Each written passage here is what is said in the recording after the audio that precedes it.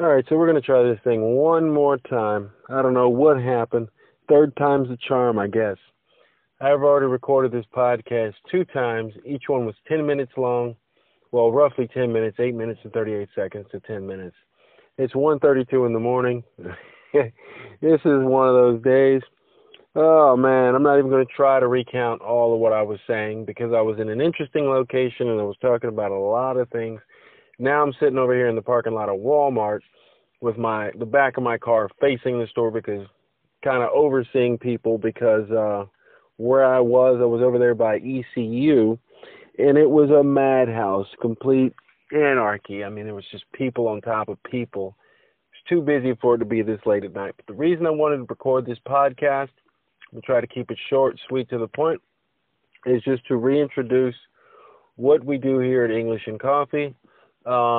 This is regular, everyday English, spoken by a native person, such as myself. This is the English I use every day. If you understand what I'm saying, congratulations, you know English. This is how we talk. I know a lot of times people just spend way too much time focusing on grammar. Before you even learn how to speak, you spend your time listening, then you start talking. You don't get to grammar class until you go to school.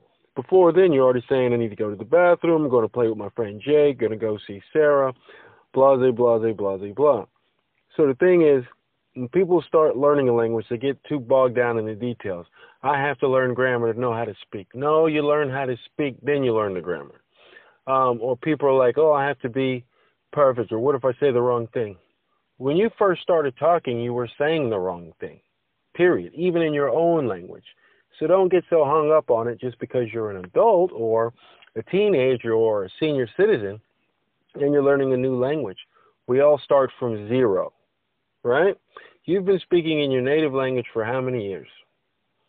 20, 30, 40, 50, 60, 10, I don't know.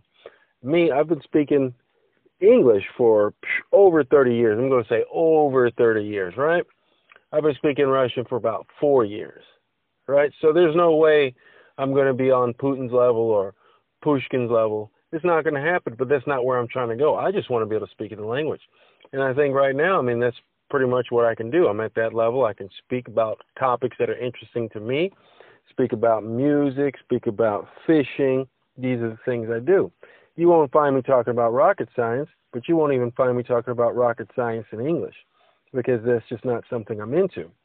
See, a lot of times people, when they start learning a language, they go in and they start trying to learn all this useless information. Useless information. What do you care about the history of the pyramids if you don't even talk about it in your own language? Study stuff that's interesting. Learn words that are interesting. They'll stick longer, and it won't take so much work for you to just lock things into your memory. Everything you learn, they say your brain gets a wrinkle. Well, my brain probably looks like it's I don't even know, a 90-year-old's face. How about that? That's how many wrinkles I have in my brain from learning this language. I'm doing everything I can to build new networks and all the neural connections and different things like that. If there's any neurosurgeons out there, help me out with this one. But you establish new connections. That's what you do when you learn a language. So those are the kind of things we talk about here on English and Coffee, not establishing connections in your brain and neurons and all this. This isn't the science podcast. This is just everyday English. If you actually went through and listened to each one of my podcasts, you would see that I use a lot of the same words. All the articles, the, a, and the little small words. But it's how you use them. So you don't have to know every word. You just have to be able to use what you have effectively. The more effective you are with what you have, so it's better to have less in the beginning than more. If you start off with too much, you won't know what to do. It's like somebody first time driving, they just got their license, and you give them a Lamborghini. Oh, they're going to be in an accident within a week, if not within the hour. So you want to start off in that station wagon, mom's old station wagon, grandma's old station wagon. You start off in that, nice and easy, slow and steady, get to where you're going. Then, once you know the mechanics of how driving works, then you can jump in the Lamborghini, the Lambo, the Murcielago, whatever you want to jump in, and you can get down the road. So it's the same with learning a language. Don't try to do everything all at once. Take it in steps. I remember, I'm just sharing a little bit, just for the people who didn't really get the proper what is English and coffee.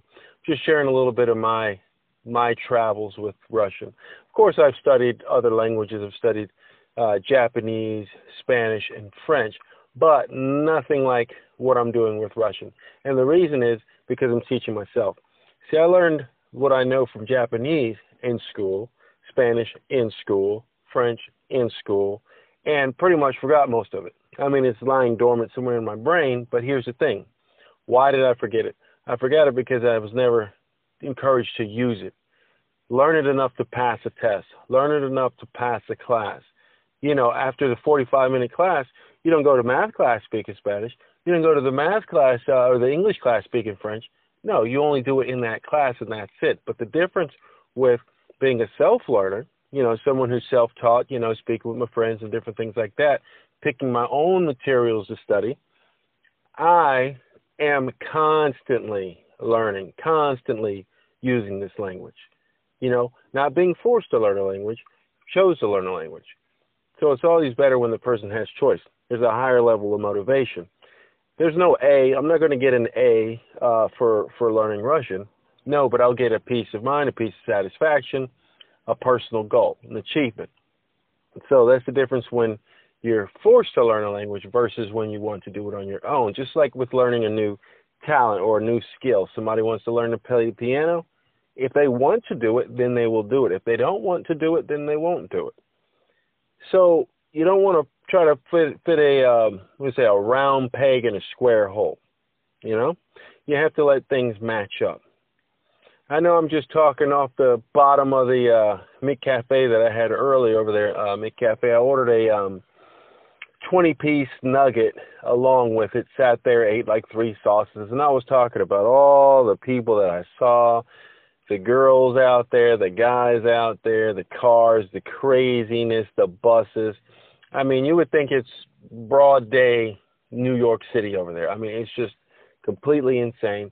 But I'm not even going to go back there. Maybe I'll go back over there another weekend with the proper equipment. I thought my phone was going to be able to record it like it's been doing, but it let me down. I don't know what happened. So I just have, 8 to 10 minutes of just silence. So it killed me. So I said, you know what? No, I'm going to record this podcast again if it kills me. Almost did. I probably need another McCafe to get through this one, but I'm going to keep it short and sweet. So again, what is English and Coffee?